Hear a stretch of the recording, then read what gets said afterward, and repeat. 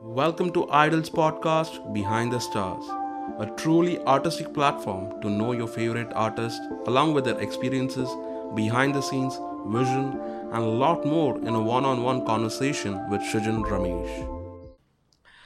Hello, everyone. Welcome to Idol's podcast, Behind the Stars.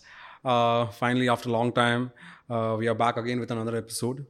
And each time, we have brought something different for y'all. And it's not just a normal interview, but really, really informative and बहुत ही अलग ही topic हमने choose किया ये time the topic name is how dancers can prevent themselves from injuries okay so उसके लिए I have a guest special guest जिनका नाम है doctor Bhavesh Bhalala he is one of the reputed physiotherapist here in Mumbai and he has treated lot many patients with an experience of like more than 14 years I guess and जैसे मैंने कहा he has treated lot many patients and I have been one of them. He is someone who actually healed me during my HHI days. अगर वो नहीं होते तो आज शायद मैं HHI में परफॉर्म नहीं कर पाता था. So उनकी वजह से I was able to recover from my back injury which I was struggling for the I guess somewhere around 6 months. And when I finally met him, he's the one who suggested me some right methods, techniques, and under his like training process and everything, I was able to recover from that pain in I guess 2.5 months. And that's how I got back into dancing, and I was able to participate in HHI competition as well. So let's not waste any time. There are a lot many things which we'll be discussing in this podcast.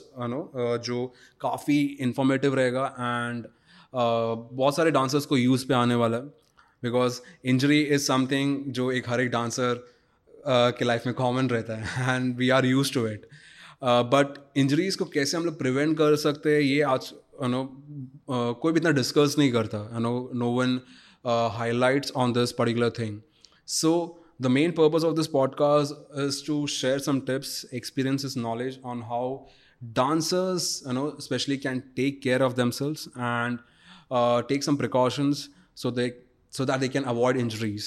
So let's start with it. जैसे कि मैंने introduction किया Dr. Bhavesh Ballala. Thank you so much for having here. Thank you so much for being part of this podcast. Thank you for inviting me. Like मेरा first question obviously आपने अपने time से podcast देखते आ रहे हो like we have been knowing each other like since 8 years. Yeah. I've been in touch with you for each and everything regarding my body issues and everything. Yeah, right. So after so long आपने ये सब चीज़ें follow करो, idols को भी आप follow करो, you're following your work. Yes. So like कैसा लग रहा है to be on the podcast channel of Behind the Stars?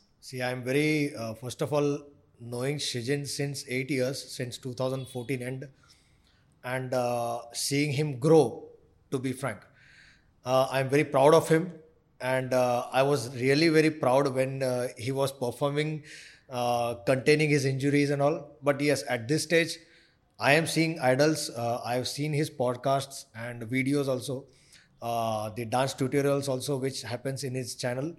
I feel very proud that I know Srijan, I'm treating Srijan, and I feel more to give him, जैसे एक अच्छा चीज़ कुछ आप बनाओ और उस पर पॉलिश मारो तो कितना अच्छा सुंदर दिखता है तो I am very proud to keeping on polishing Srijan. And yes, and Srijan is in front of you with idols and all. Yeah, it's good to know you. It's good to be on this platform interviewing me, and yes, and we both reaching out to community at large regarding prevention of injuries. Yes. Thank you so much. I hope this podcast turns out to be like really, really informative. And thank you once again for agreeing to be part of this podcast. Thank you. So, discuss करने से पहले, let's start with your journey first. Okay, your journey as a physiotherapist. Okay. I have seen you treating so many patients. You have actually healed many of them. And so, आपका ये journey कैसा रहा है? Like being a physiotherapist and like कैसा आपने start किया इस चीज़ को? Okay, so I have done my bachelor's of physiotherapy and master's of physiotherapy. Masters of Physiotherapy and specialization, my area of specialization is musculoskeletal and sports, that is orthopedics and sports. So I've got 14 years of experience, and yes, I've seen many variations of cases, including knee injuries, including shoulder injuries, stroke cases, and specifically dancers also. Other profession को हम लोग ज़्यादा focus में नहीं रखेंगे because हम लोग dance platform पे right now. So, and I'm a registered physical therapist in the state of Maharashtra, which is called as Maharashtra State OT and PT Council. ये एक फिजियोथेरेपिस्ट के पास होना बहुत ज़रूरी है. जहाँ पे भी आप किसी फिजियो के पास ट्रीटमेंट लेने जाते हो in the state of Maharashtra, so you make sure that he is और she is a registered physical therapist. ये लाइसेंस होना हमारे पास बहुत ज़रूरी है. Talking about my journey, yes, after my registration and all, after completing my bachelor's and master's, I started my clinical practice, seeing various cases. I visit certain hospitals and all. Yeah, regarding the injuries, let's move forwards how it goes. Yeah. So let's start with the topic. First, मैं जैसे आपने describe किया about your experience, about your expertise, and the area of specialization which you are into. Okay, and obviously I've seen you treating that. मैं खुद आपसे treatment ले रहा हूँ. Still अभी मैं ले रहा हूँ regarding my back injury. And तो आपने मुझे observe किया like एक dancers के लिए fitness कितना ज़रूरी है. And I've been struggling on that part to somewhere. So how do you describe the importance of fitness for a dancer? आपके हिसाब से एक dancer के लिए fitness कितना ज़रूरी है? Right. देखो, I'll start from a small thing that whenever a dancer will come to me, okay, with any kind of injury, maybe a knee injury or a back injury, my most important thing is assessment. If my assessment is correct, if I assess you properly, अगर मैंने तुम्हारी जांच बराबर से करी, including the X-rays या MRIs, जो कुछ भी है, जो रिक्वायर्ड चीज़ें हैं, अगर उसकी जांच बराबर हुई तो ट्रीटमेंट अपने आप से बराबर हो जाएगा. Techniques, there are various techniques to give it to a dancer. So when we talk about fitness हर एक पर्सन के लिए बहुत ज़रूरी है. आप डांसर कहो या एक नॉर्मल ले पर्सन कहो, एक ऑफिस जाते हुए बंदे को भी हम लोग रिकमेंड कि आप बराबर अपना फिटनेस लेवल अच्छा रखिए करके. What is fitness? So fitness doesn't mean कि you should have 36 inches of chest or 8 packs abs or 34 inches of biceps kind of thing. This is not called fitness. Fitness एक simple terms में बोलेंगे तो आप अपना given task fluently कर पाओ without any complaints of your body, without your body speaking with you yourself. जब body में पेन है तो समझ लो वो पर्टिकुलर पोर्शन जहाँ पे पेन हो रहा है, that portion is speaking to you. The pain is a mode of communication. So when that joint और something pains, it means you are not fit for that particular profession. चाहे वो dance हो, चाहे आप office going हो. So that doesn't mean कि मैं बंद कर दूँ, वो प्रोफेशन को ही बंद कर दूँ. नो, उसके you find out the solution is to get thoroughly assessed. Specialist के पास जाओ, उनका असेसमेंट करवाओ, जांच कराओ, and they will prescribe you whatever the treatment protocols will be. So fitness के को एक छोटे से definition दिया जाए तो fitness is all about ability to perform your task fluently. एकदम simple language में अगर बोला जाए तो, which doesn't mean कि आपने यहाँ से one particular given time पे आपने 100 मीटर दौड़ लिया और दूसरे दिन आपने पैर पकड़ के बैठ गए. That doesn't mean fitness. Fitness is like you are able to do that 100 meters of task every day without any complaints. That's fitness. And this fitness thing should be very much inculcated in a dancer's life. Because एक dancer जो है, performer जो है, उनका various style होते हैं. जैसे hip hop है, hip hop में भी I think अलग अलग style आते हैं, right? Yeah, there are hip hop एक अलग स्टाइल है, and there are apart from that there are other styles. उसके भी शायद सब ग्रुप्स है ना, शायद clumping है या नहीं, they are not part of hip hop. Okay. Those are all individual styles. Right, so those are individual styles. तो उसमें भी थोड़े थोड़े वेरिएशंस आते होंगे हिप हॉप में भी, राइट? Yes. कंटेम्पररी डांस है, भरतनाट्यम डांस है. So every dance style has their own requirement. उसकी फिटनेस रिक्वायरमेंट भी अलग अलग होती है. If one person, a hip hop performing dancer, if he comes to me, and on the other side, a contemporary dancer, so I have to assess both of them. I have to devise a treatment protocol based on their needs. I cannot give exercise protocol of a hip hopper to a contemporary dancer and vice versa. That is going to not fit into their routine, and that can alter their fitness. So that's fitness. Okay, so काफ़ी elaborated definition आपने दी है and giving references, examples like how hip hop dancers के लिए एक fitness routine शायद fitness regime अलग हो सकता है and एक कैसे contemporary dancers के लिए अलग हो सकता है depending on the activity which they carry out. And जैसे कि आपने भी बहुत सारी चीज़ें mention की about the in the definition, okay, precisely. So अगर फॉर एग्जाम्पल अभी एक डांसर्स को जैसे आपने बोला अलग अलग स्टाइल के हिसाब से आप उनको फिटनेस रूटीन फॉलो करना चाहिए, okay, but is there any generalized way, okay, एक जनरलाइज्ड रूटीन जो एक डांसर्स को फॉलो करना चाहिए?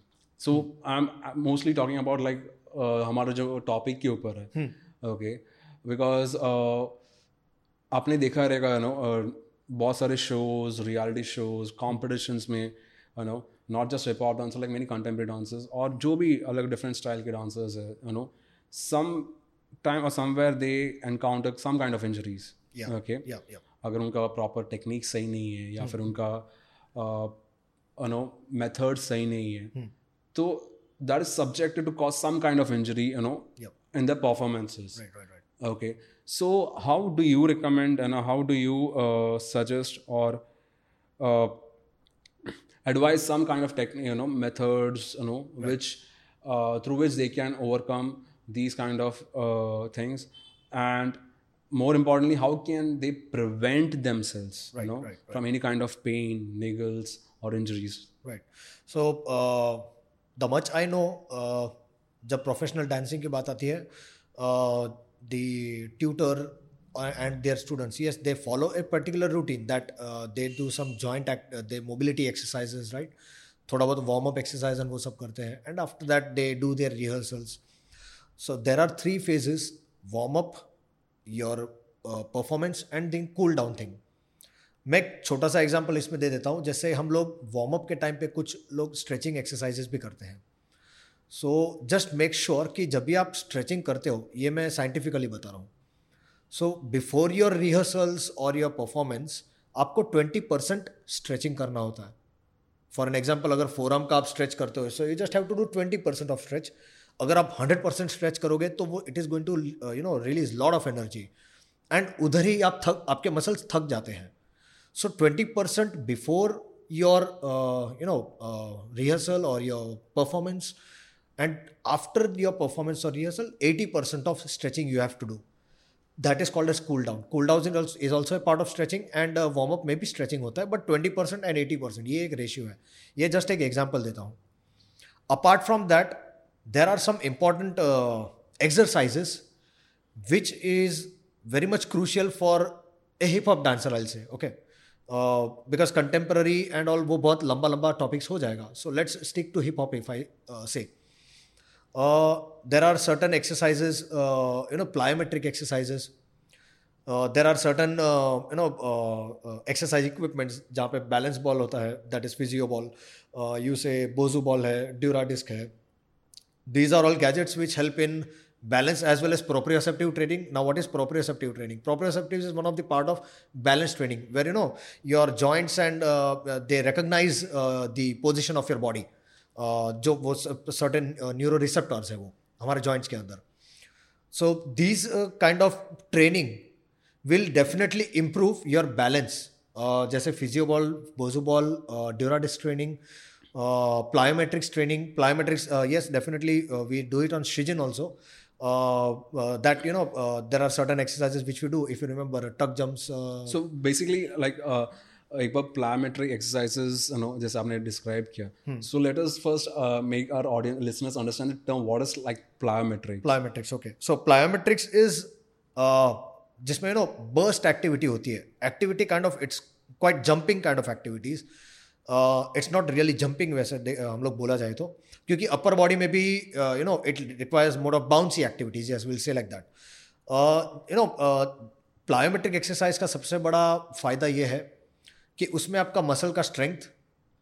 और लेंथ दोनों एक साथ इंप्रूव होते हैं, एज वेल एज इसके अंदर बैलेंस एंड प्रोप्रियोसेप्शन तुम्हारा साथ में इंप्रूव होता है. So there are many positive factors which happens in one particular exercise of plyometrics.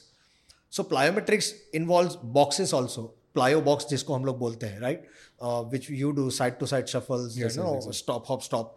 So there are various many plyometric exercises.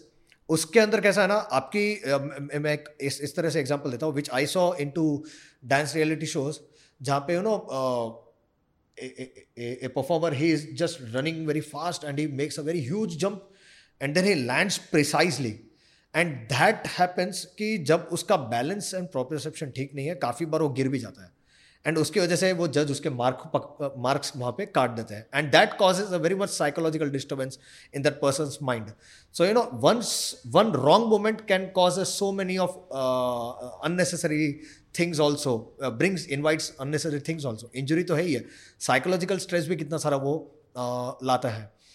Also I would prevention of injury के बारे में, जैसे एक डांस रियलिटी शो में मैंने देखा था, the judges got very emotional कि जहाँ पे this performer was performing very well and बहुत अच्छे से उसका चल रहा था, and one wrong moment की वजह से उसको head injury हो गई थी. One maybe some bad flip or something he did it, and उसको वही बीच शो से उसको अपने आप को अलविदा कहना पड़ा था. The judges were so emotional. It was very emotional moment which I even saw inside that TV show. So I was thinking कि चलो हम लोग ने टीवी पे देख लिया, but now वो लड़के के साथ कितना और psychological stress आया रहेगा उसके ऊपर.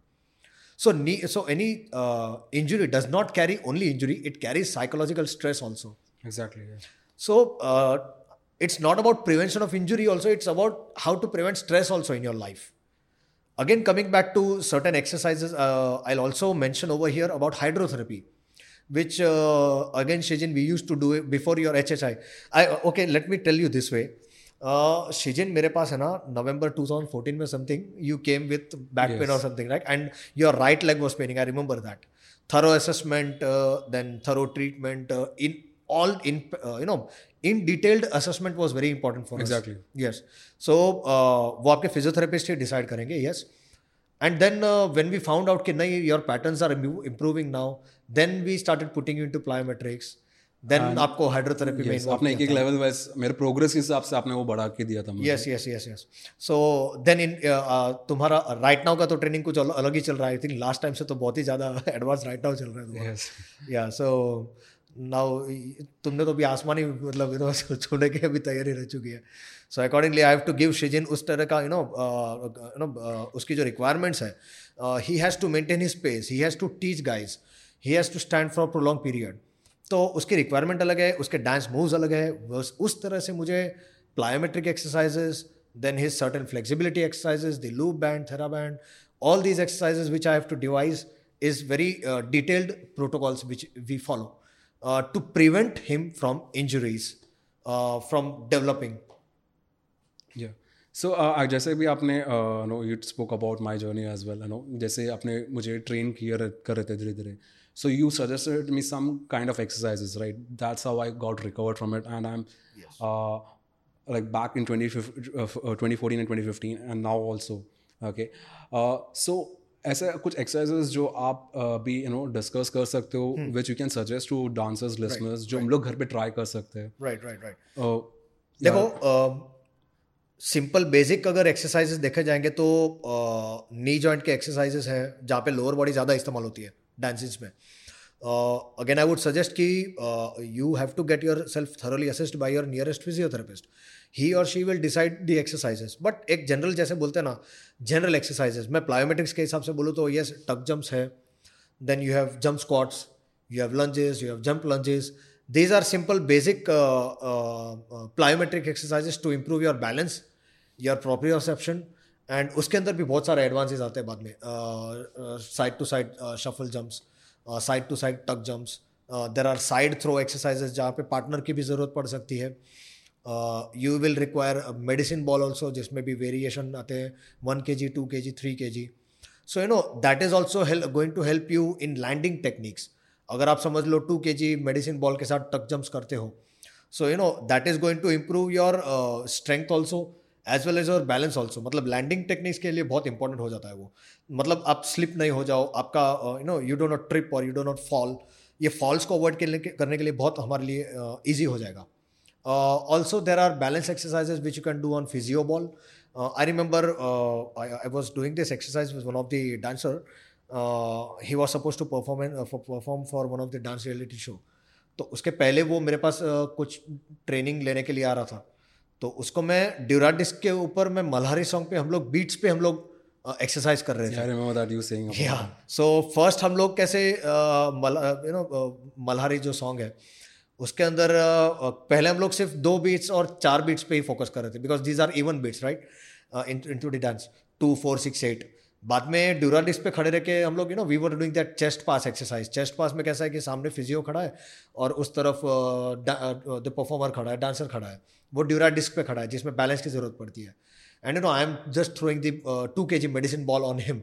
2 kg का बॉल में उसके ऊपर just I am throwing it towards his chest. तो दैट एक्सरसाइज एंड उसको मैं डिफरेंट डायरेक्शन में मैं थ्रो कर रहा था. तो उसको पहले 2 बीट्स पे हम लोग कह रहे थे, फिर उसको 4 बीट्स पे किया, फिर 8 बीट्स पे किया. तो बीट्स इसलिए because that is a part of the requirement of your dance. It is just to keep synchronized with your profession.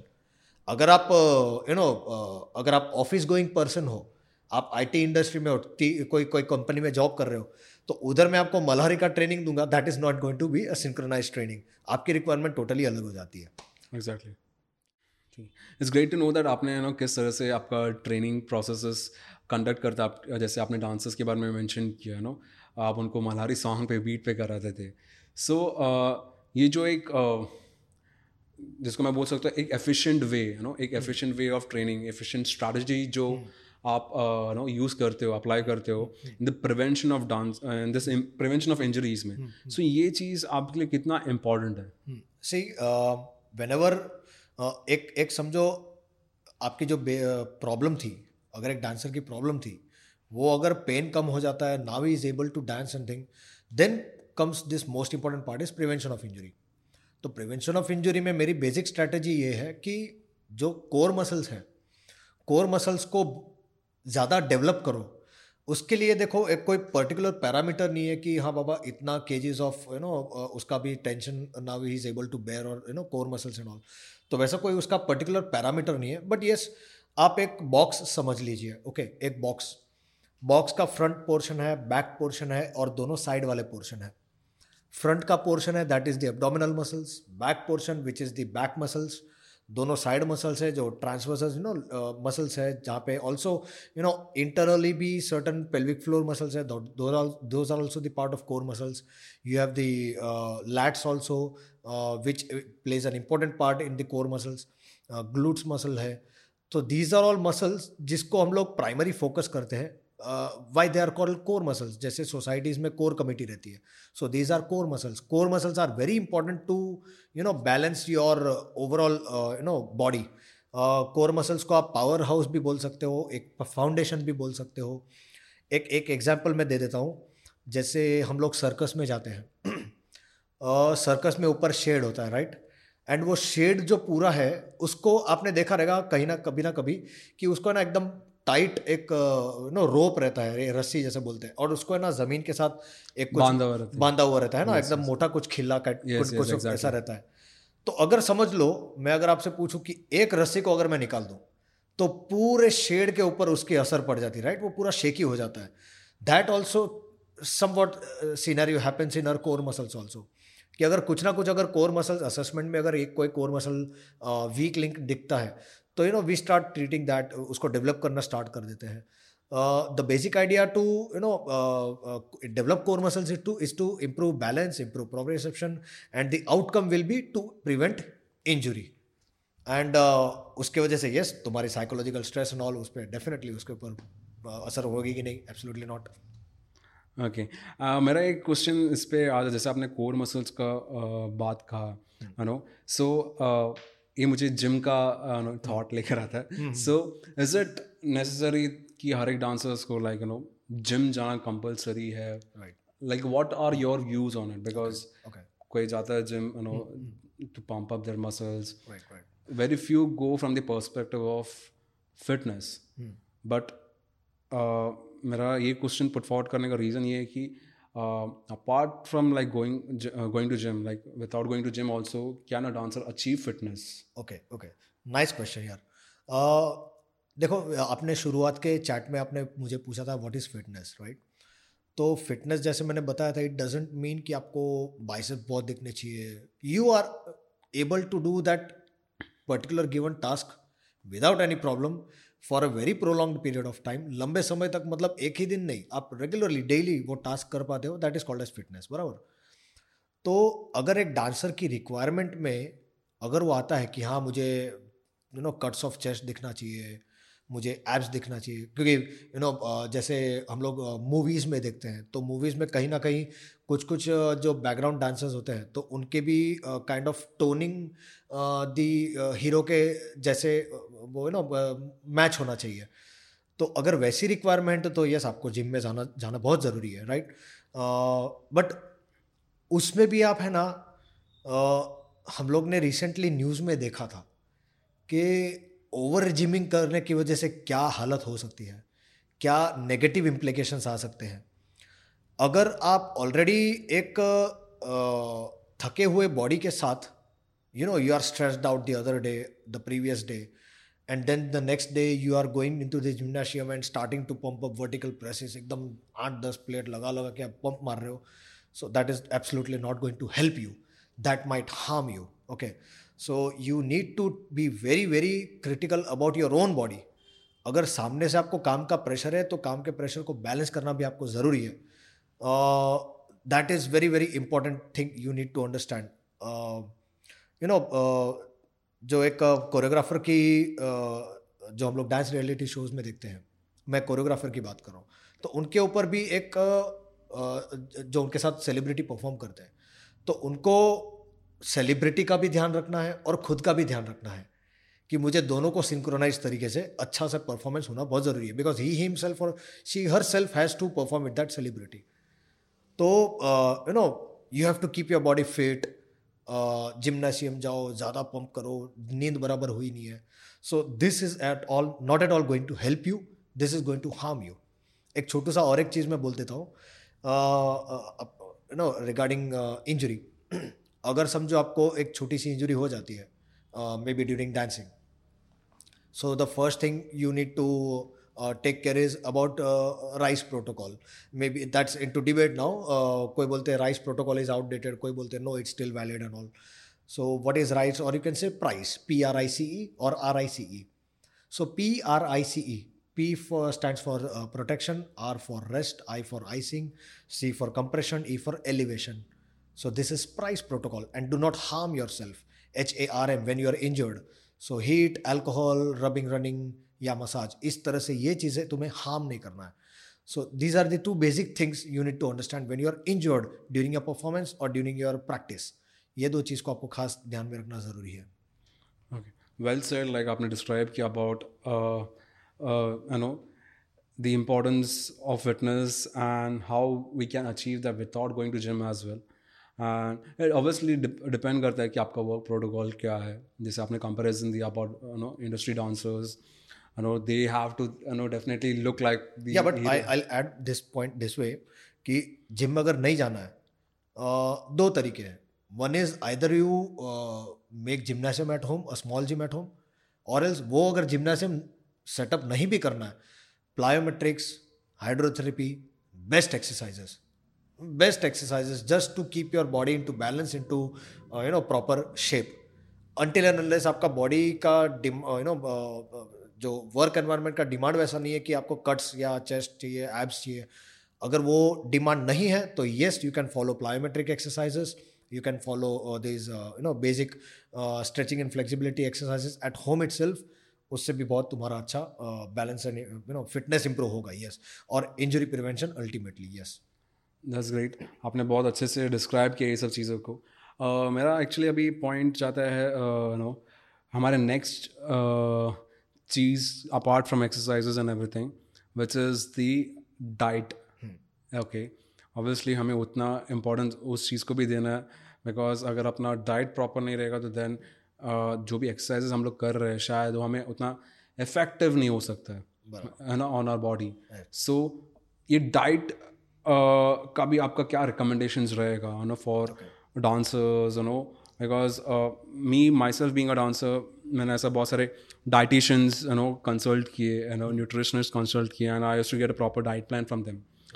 And trust me, it's very difficult to follow it. Yes. Given that every 2-3 hours में आपको कुछ ना कुछ consume करना रहता है. And I was able to do it like max to max 2.5 months. But given the response, it's not excuse, but कभी अपने अपना responsibilities की वजह से हम लोग वो चीज़ कॉप अप नहीं कर पाते. Right. So coming back again, like in a generalized way, diet का importance कैसे एक डांसर इजी वे में कर सकता है without going too hard on on those protocols. Right. So देखो, डाइट के साथ साथ स्लीप भी बहुत इंपॉर्टेंट है. ये क्यों इंपॉर्टेंट है वो मैं आपको समझाता हूँ.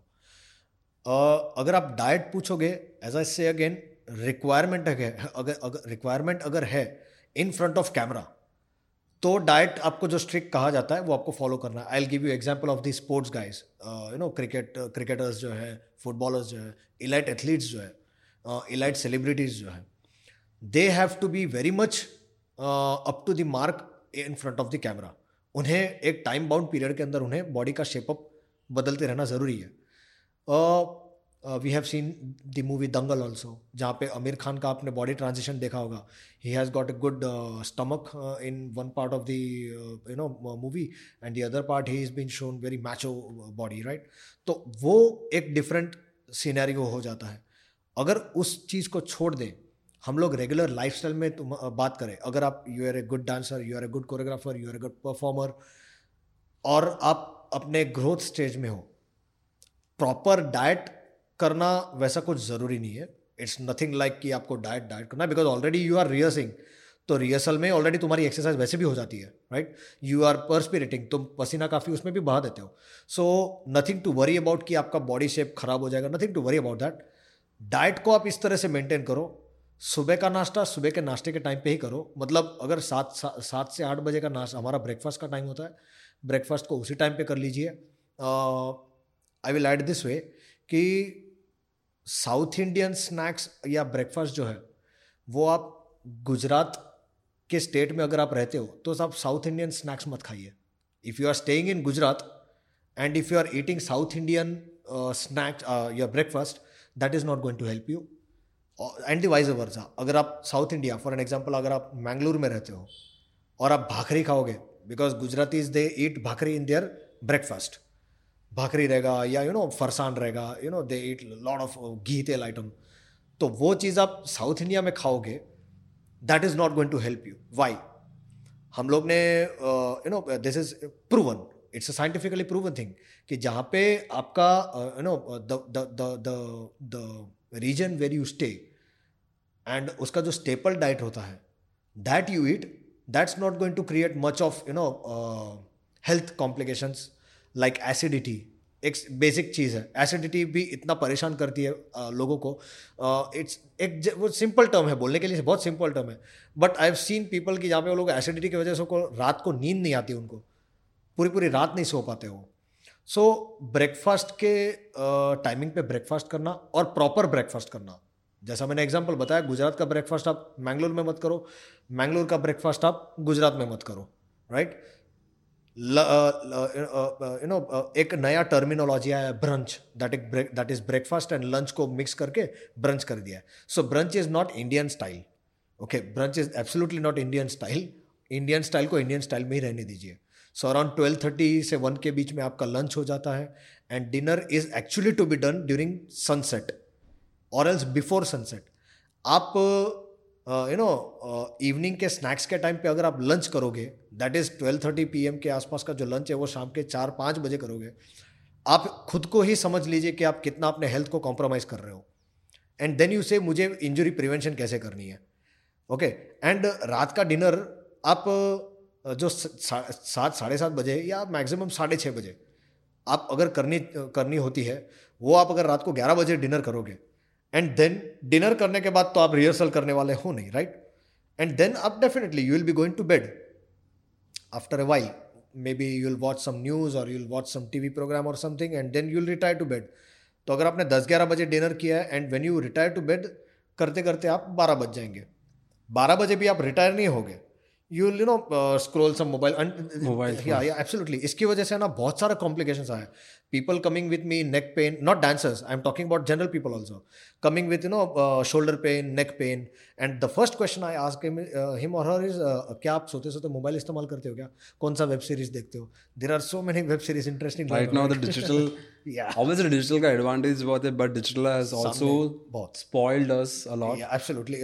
Not spoiled us, we'll say, but हमारी जो बॉडी की जो लैंग्वेज है ना, उस पर बहुत कॉम्प्रोमाइज हो चुका है उसमें, राइट? सो अगर आपने 11 बजे रिटायर हो रहे हो, आपने कोई वेब सीरीज ओपन कर ली, कुछ इंटरेस्टिंग डांस आपने अगर learning style you are trying to scroll down, करते करते बज गया, अरे यार तो सुबह 2 बज गए हैं, सुबह के 2 बज गए, and then in the morning you have to get up for the rehearsal at 7 AM और 6:30 AM और 8 AM. तो आप समझ लो आपकी स्लीप आवर्स कितनी हो गई, आपकी स्ट्रेस कितनी बढ़ गई. ऊपर से आपने एकदम लेट खाना खाया which is not going to digest properly. The next day you will start देखो, कुछ दिनों तक, कुछ महीनों तक आपका बॉडी आपको साथ देगा ये स्ट्रेसफुल लाइफस्टाइल को. Then one fine day body बोलना चालू कर देगा. Body will start speaking with you. मतलब वो आपके साथ ही is not going to knock your door and come. वो अंदर से ही पेन या discomfort, these are the mode of communication. Your body start speaking with you कि हाँ बाबा यहाँ पे कुछ गड़बड़ चल रहा है, you need to fix this. तो फिक्स दिस का मतलब ये नहीं कि आप ट्रीटमेंट करो, उसको प्रिवेंट करो. See, treatment is a different scenario and prevention is a different scenario.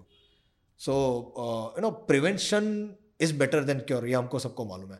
Prevention में खर्चा कम हो जाता है, ट्रीटमेंट में खर्चा बढ़ जाता है. ये भी एक चीज़ हमको देखनी होती है. तो अननेसेसरीली हमको खर्चे क्यों बढ़ाने के अपने, राइट? और ऊपर से स्ट्रेस, खर्चा बढ़ेगा, स्ट्रेस बढ़ेगा. सो ये एक विशियस साइकिल बन जाता है.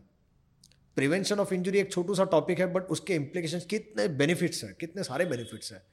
सो स्लीप एंड डाइट कोई प्रॉपर डाइट करने की ऐसे कोई ज़रूरत नहीं है until and unless there is any demand.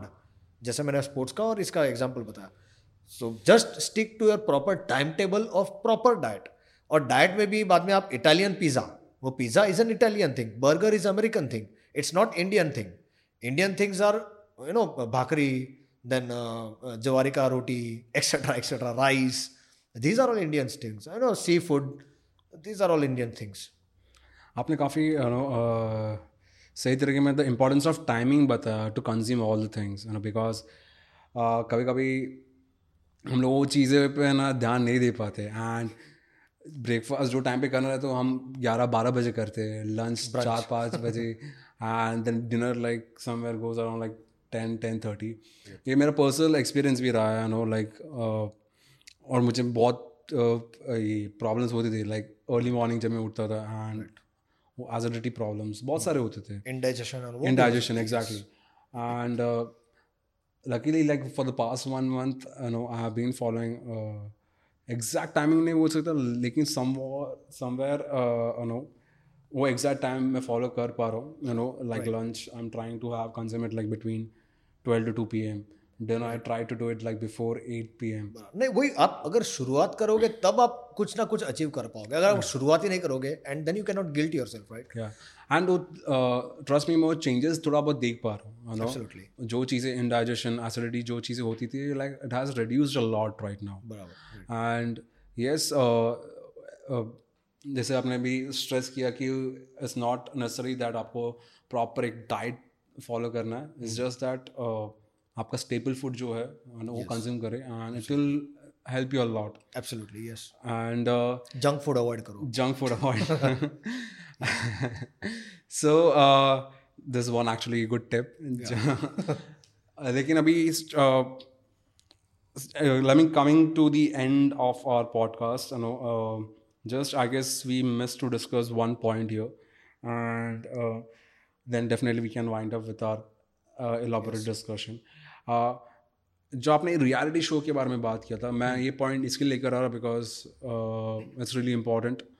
And I guess मैंने भी ऑब्जर्व किया कहीं ना कहीं जब भी आपने उस पर्टिकुलर कंटेस्टेंट के बारे में बात किया who suffered injury and he had to leave the show midway. Yeah, right. And जो ड्रीम्स वो सब एक पैशन लेके आते हैं एंड वो छोड़ के जाना पड़ा एंड डेफिनेटली बहुत अफेक्ट करता है बहुत not just your physical wellbeing but also psychologically as well.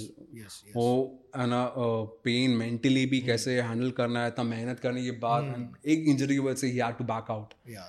So आपकी ऑब्जर्वेशंस क्या है एंड क्या आप सजेस्ट करना चाहोगे because when I discussed this thing with you, like you discussed this thing with me, and also you mentioned about the group of physiotherapists you are associated with, how they spoke about these things being conducted in the reality show, especially when उनको बुलाया जाता है जब भी कोई injury हो जाता है. Absolutely. Yeah. And they are asked to stay for some time, so that the contestant performs properly without injury. And कुछ हो जाए तो those physiotherapists can easily come and treat them. Yeah. But what if इसका prevention पहले ले रहे right. so that जो भी contestants they are not undergoing such like such process and prevention proper तरीके से हो रहा है so that they can also perform properly in all of their performances. And जो जिस तरीके से वो लोग परफॉर्म करना चाहते हैं उस से हम लोग एब्सोल्युटली कर सकते हैं. या सो व्हेन आई इस तरह से रिक्वायरमेंट्स की मैसेजेस आते थे कि फिजियोथेरेपिस्ट का पर्टिकुलर रियलिटी शो के लिए रिक्वायरमेंट है फिजियोथेरेपिस्ट का.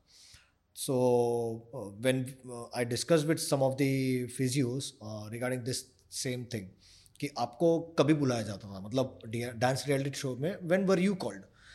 सो तभी कि हाँ बाबा that person that performer got injured and then मुझे वहाँ पे बुलाया गया करके for treating that injury and taking care of that. And मैंने कहा ओके ठीक है. उसके बाद तो कहते हैं या फिर हमें और भी मतलब we were told to hold for a while because further injury ना हो. Okay so I was like okay तो ये पहले ही बुला देना चाहिए था. I mean, I didn't talk to my colleague like that, but I was into my mind कि हाँ बाबा, so this is my humble appeal to all the reality shows कि आप चाहे कौन सा भी reality show हो, मतलब this is a very much humble appeal कि आप जैसे वो लड़के का देख के मुझे बहुत even it was not a very disturbing thing to see कि उसको बीच में शो छोड़ के चला जाना पड़ रहा है. That and the judges also were very emotional into that. So मैंने कहा यार क्यों, मतलब इसको अगर प्रॉपर से ही is a very nice dancer, बहुत अच्छा डांस कर रहा था वो. जैसे मैंने बताया ना कि वो पॉलिश मारने का काम, राइट. तो अगर उसको साइंटिफिक तरीके से अगर उसको प्रॉपरली उसका ट्रेनिंग किया और उसको प्रॉपर रिहर्स किया तो शायद वो इंजरी ना भी हो सकती. Okay, he might have landed properly maybe.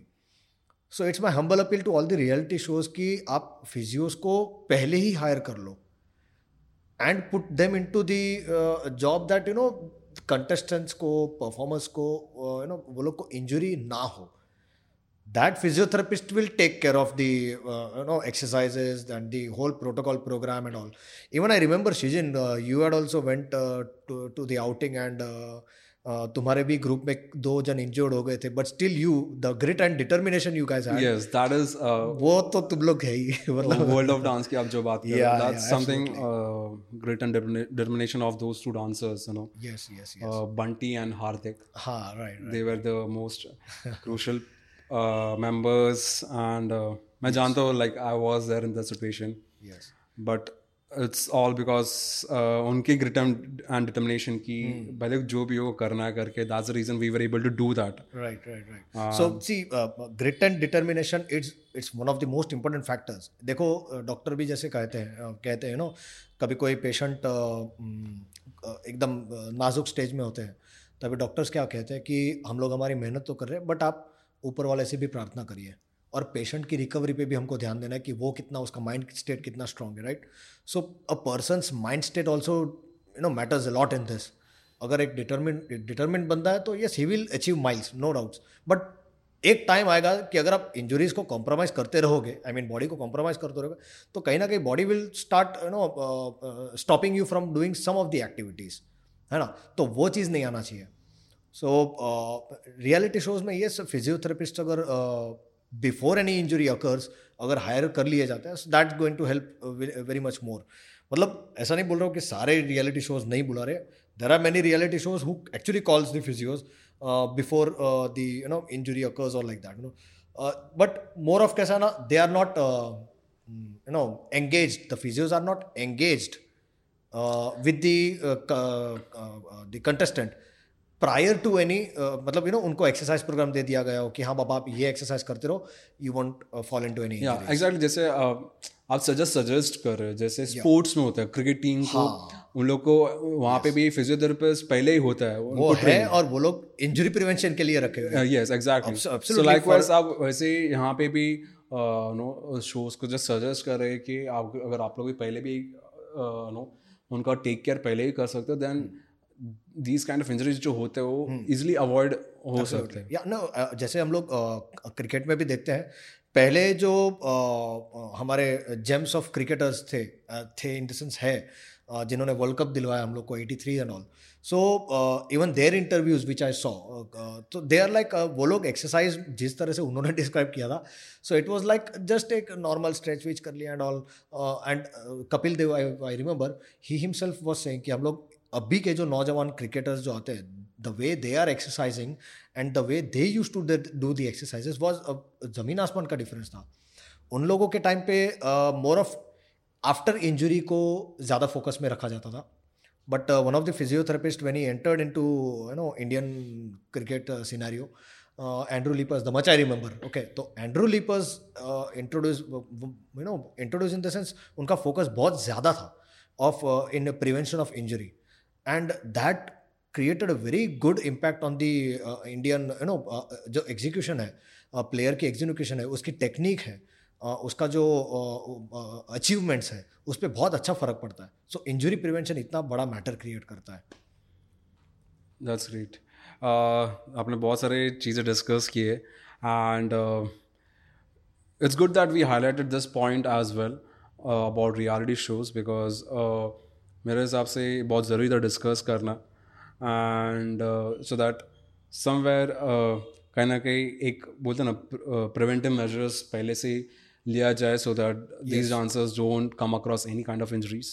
और उसकी वजह से कैसा ना, एक डांस का जो ऑलरेडी वो सक्सेसफुल डांस रियलिटी शो है ही, बट उसका एक जो लेवल और ऊपर चला जाएगा. अब समझो, पॉलिश मारने वाली बात kind of. Okay, great. Thank you so much doctor. हमने बहुत सारी चीज़ें डिस्कस की है. It has been really long conversation, and I guess we touched on multiple points here, not just prevention, but also suggested like what all things dancers can try from their end, in terms of exercises, in terms of diet as well, जो बहुत important है. And definitely जो भी लोग सुन रहे ये podcast, उनको काफ़ी help होगा. I hope they start taking these things very seriously, very seriously, and give fitness the utmost importance in their lives. Absolutely. Because अगर वो है तो ही आप डांसिंग प्रॉपर्ली कर पाओगे, वरना नहीं कर पाओगे. Absolutely. And thank you once again doctor. Just wind up करने से पहले एक टिप मैं आपसे लेना चाहूँगा जो आप सजेस्ट करना चाहोगे. आपने बहुत सारे टिप्स दिए, बट एक वन लाइनर टिप जो हमारा रहता ही है. So what is that one thing which you would like to give to all the dancers? So आप वन लाइनर अगर मुझसे पूछते हो तो okay, I will say it this way. If you want to live a fit and healthy life, exercises are better than excuses. Wow, actually एक बहुत ही important tip है. Like it's like summed up everything in just one line. Yeah. That's great.